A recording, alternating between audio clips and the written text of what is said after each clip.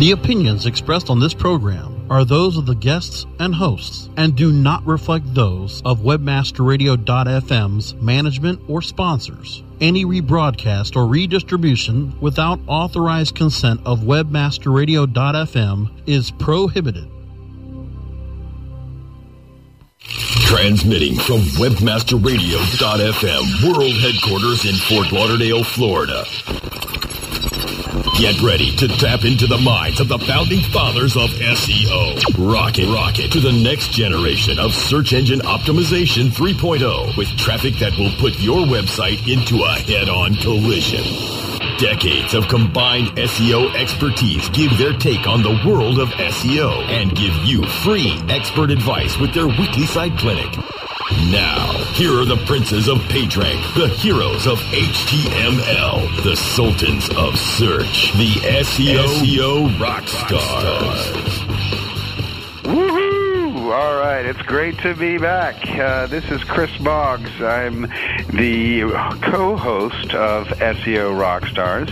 I'm a president of SEMPO, the Search Engine Marketing Professional Organization, and I'm also a director of thought leadership at Rosetta. We're a publicist-owned agency.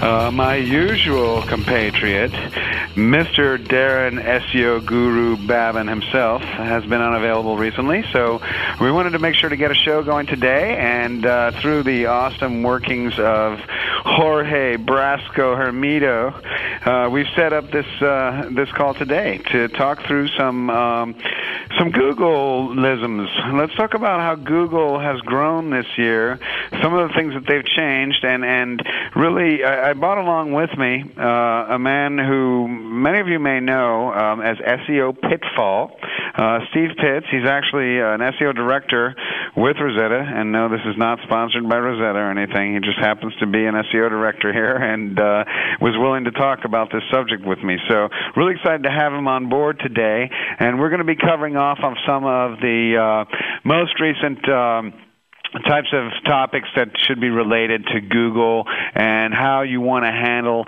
marketing in 2012. Steve is also going to be keeping an eye on the chat room for us so that we can see topics and contents. So if you have any questions, feel free to check it out. And if for those of you that are not, that are maybe just listening and not in the chat room, go log in. It's at webmasterradio.fm.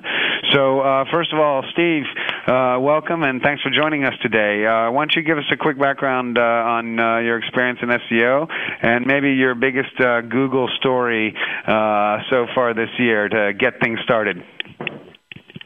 Thanks, Chris. It's been a great year for SEO and online marketing in general. Give you a little bit of background on me. I've been in online marketing since about 99. My focus has recently, over the last 6 years, moved into SEO only, and that's where my passions lies, and that's really where I want to be with my career, and that's what brings us here today. I did want to bring up some of the things that have had an influence on rankings so far this year, specifically with Google. Some of the things that have been brought up, Panda. Continuing to get enhancements there. Lately, the freshness update and understanding what's going on with your content and how accessible is it and how current it is. But other identifiers that Google is using for ranking factors, such as local identifiers, +1 that came out earlier this year, Google Plus, the social media aspect of Google, other links from social elements such as Facebook and Facebook likes. Really wanted to see how this is starting to influence rankings on a regular basis. Oh, great, Steve. And we talked about this. One of the things that Jorge is putting together is a series of sort of the top stories in 2011. So we want this to be sort of in the spirit of that, and we certainly don't want to just focus in on Panda and sort of the subsequent freshness update. But let's start off with that one. I think that we've been fortunate enough here with our client roster at Rosetta to not have apparently been affected a lot by Panda. I think that we're fortunate that most of our clients don't practice and don't do the kinds of things that seem to be the target of what Panda is. But tell me, Steve, is there something, as Panda came out, how, as an agency SEO director, how did you prep your team of strategists and also the solution managers and the people that are, sort of in the trenches talking to the clients? Tell me about how you go about sort of preparing the clients for potential damage or a potential for loss in visibility. Is this typically a very reactive process? Is this something that you're somewhat proactive as well as reactive? But tell us how, when something comes about like Panda, from an agency director perspective, what are you doing to try to ensure that both the internal team and the clients are comfortable with what's going on and comfortable with the information that's out there and what Google's doing in a situation like that? So from an agency perspective and looking at larger sites, enterprise-level sites, one of the most important things to separate is how does this affect my strategy? Many of our clients, because we're focused on high-quality content and not just concatenating or building out content on the fly, we didn't have as much impact as we've seen in the industry in general. However, being able to set expectations with our clients, setting those expectations are driven around the metrics. So this directly impacted where most people saw the impact is in their rankings. So the first thing to do is to continue to monitor rankings pre and post updates. So this wasn't a big shock. If it did have an impact on any of our clients, it wasn't going to be a big shock to us because we had already been monitoring what happened, what keywords dropped, why did they drop, could we tie this to Panda, and then how do we respond to that. The fact that we had been pretty proactive with our content strategy was why we didn't get impacted like some of the sites that we saw some ranking declines. Okay, and then how? And again, so that's good from the client side. In terms of again, a lot of times, and I know that agencies are all different, and search engine marketing companies are all different, but there's typically different people involved, right? And different people have different jobs. So we call them solution managers here. They're probably called project managers in other places. What is it that a solution manager or someone that's going to be speaking to the client, what can you arm them with? I mean, I know personally I'm not afraid to share links from Search Engine Land, Search Engine Watch, Barry, or maybe there's a recent podcast at Webmaster Radio that I can share so that they get a better idea of what's going on. How much do you want to share with these people that are directly communicating with the client so that they can sort of give them the quick answers versus how much do you want to kind of almost keep, yourself as an expert to be able to try to relate to them? And tell me that process, and then we'll go on to the next topic. So I think the most important thing is to be proactive, understanding what the changes are, have a point of view, and get that in front of your clients before they start reacting to it. If they're active in the community is extremely important. The other is not everyone needs to answer the question, such as a project manager or a junior level resource that may be engaged with the client. Making sure that you have a consistent follow-up, follow-through, and approach, so basic statement, is extremely important, and that you're consistent. So making sure that you've thought through and understand its potential impact before speaking out of turn is extremely valuable. Great. And now, so again, and there's lots of great other podcasts that have already covered Panda. So for those of you that are looking for more details about what it's done and so on and so forth, I recommend that you go check out the list at Webmaster Radio. So let's cover one more quick topic before we go to a break, and that would be freshness. How does content freshness relate at a high level to a marketer strategy? What should a marketer, especially a marketer that may or may not, like let's say you have a client that's sells office supplies or something. There may or may not be new ways to talk about a pencil. What is it, and is there anything that marketers that have more sort of a consistent set of products, what can they do in sort of a reactive manner or a proactive manner to try to help to stay fresh, and from what we've seen with this new freshness algorithm, apparently it only affects 30 to 35% of the search results, and they've been pretty clear that searches like for French onion soup recipe, they don't necessarily fall under this. Now, maybe that means the same thing for someone selling pencils. Do you agree? And if not, how do you sort of spur and try to incite freshness in a client and in a client team so that they can get stuff done that helps to update and freshen up what they've got there on their website and within their social media communities and presence? So the fact that it's only impacting approximately 35% of searches is extremely important and valuable. So an office supplier that is talking about pencils, the competitive nature of pencils is probably not something that needs to be fresh, new content every day. But I would say something that's current, say an election or some current event or something such as politics, any type of Hollywood information, anything that's active, current, things that can change, I think that freshness is having a bigger impact on them. So can a blogger speak about a politician more than the New York Times? The New York Times probably should outrank a blogger, unless it's about a topic or a person that they're blogging about frequently, and they're covering the things that are changing on a more frequent basis. So in that circumstance, they should always outrank the New York Times, regardless of whatever they wrote about this person 3 years ago, because they have a ton of domain authority. So I think that's really where the freshness update has impacted, what searches it's impacted.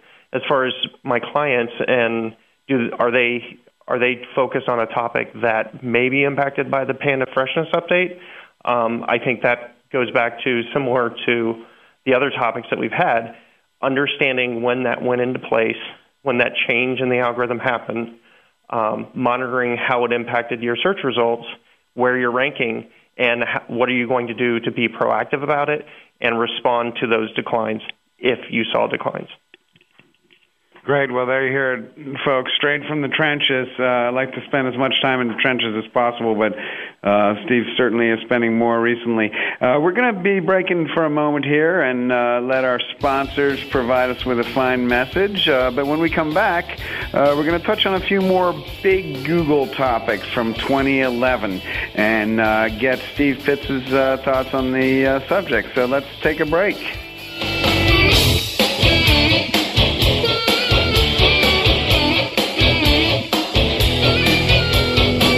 You're listening to the SEO Rockstars, exclusively webmasterradio.fm. Celebrating the best in online advertising, the Web Marketing Association presents the 2012 Internet Advertising Competition Awards.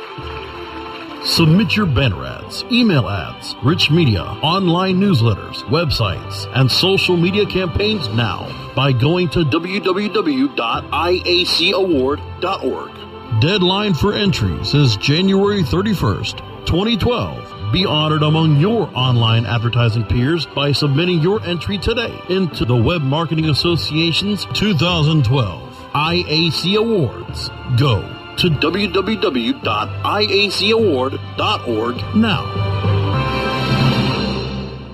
From the creators of We Build Pages, experience the power of the Internet Marketing Ninja. An exclusively trained army of nearly 100 in-house ninjas. Mastered in the arts of social media, local marketing, content creation, SEO reporting, and yes, link building. The Internet Marketing Ninjas will release a new version of their legendary tools to the public. Visit IamNinjas.com. The ninjas are coming. As you know, being an expert at What did she say? requires lots of practice and a great tool. Think you could use some help with Whoa! You're not alone. Hundreds have used our tool to take their performance to the next level. The language! Of course, we're talking about managing Facebook ads on Acquisio. Oh. Buy, track, manage, optimize, and report on media across all major ad networks. Visit Acquisio.com to get a demo today. Acquisio. Search, social, display, one platform. Webmasterradio.fm. Welcome to the place your competitors get their edge. Jump on it. We're here for you 24/7.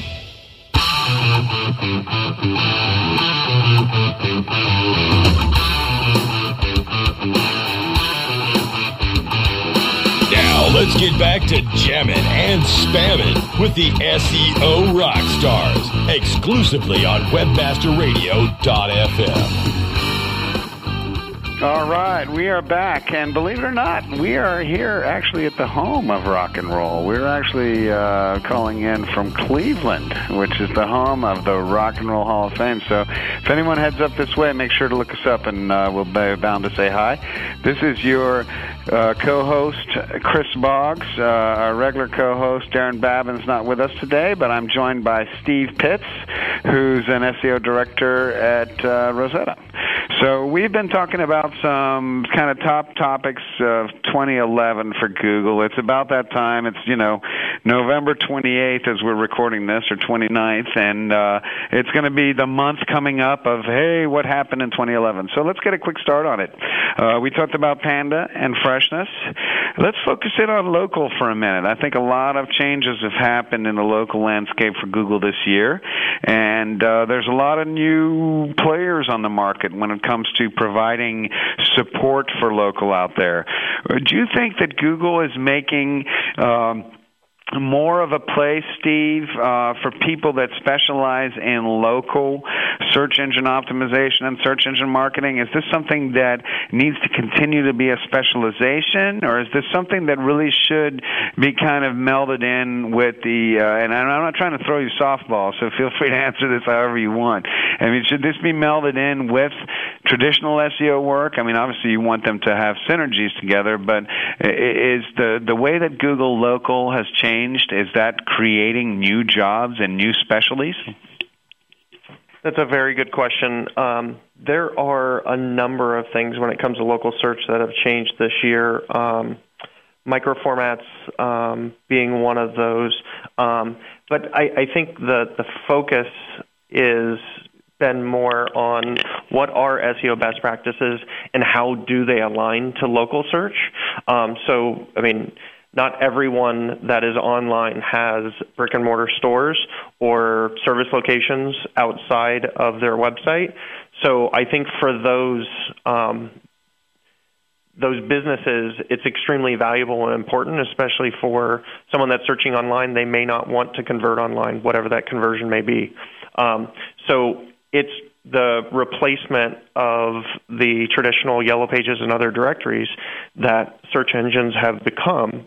And to do that effectively, they need to understand the offline world.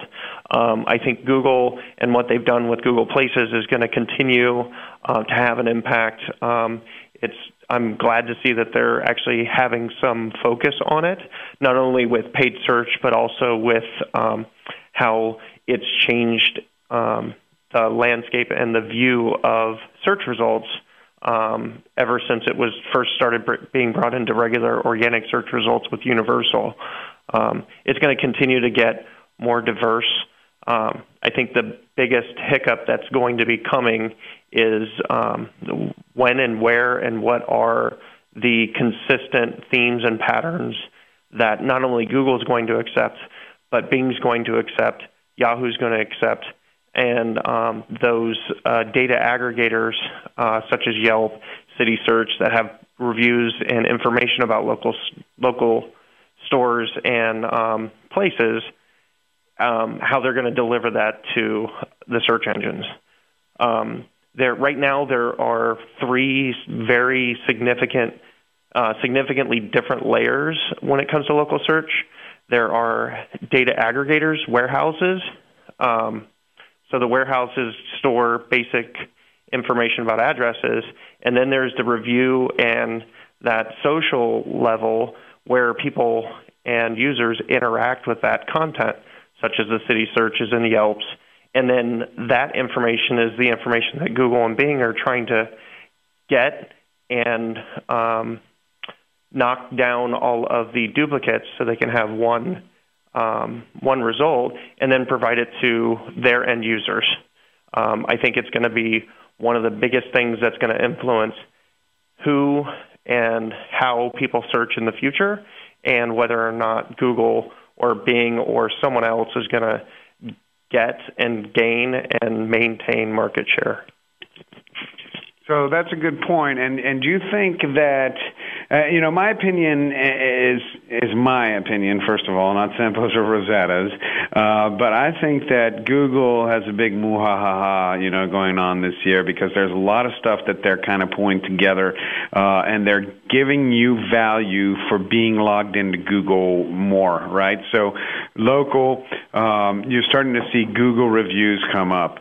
Are Google reviews the way of the future? And I personally feel that Yelp and some of these other third parties out there, especially for Google to maintain an air of sort of neutrality, they need to continue to incorporate some of these other, user-generated content type of things. But, to the reviews, and how they potentially affect specifically geographic, some specific areas basically tied into your Google account. Maybe your review may have more authority if you're from that area.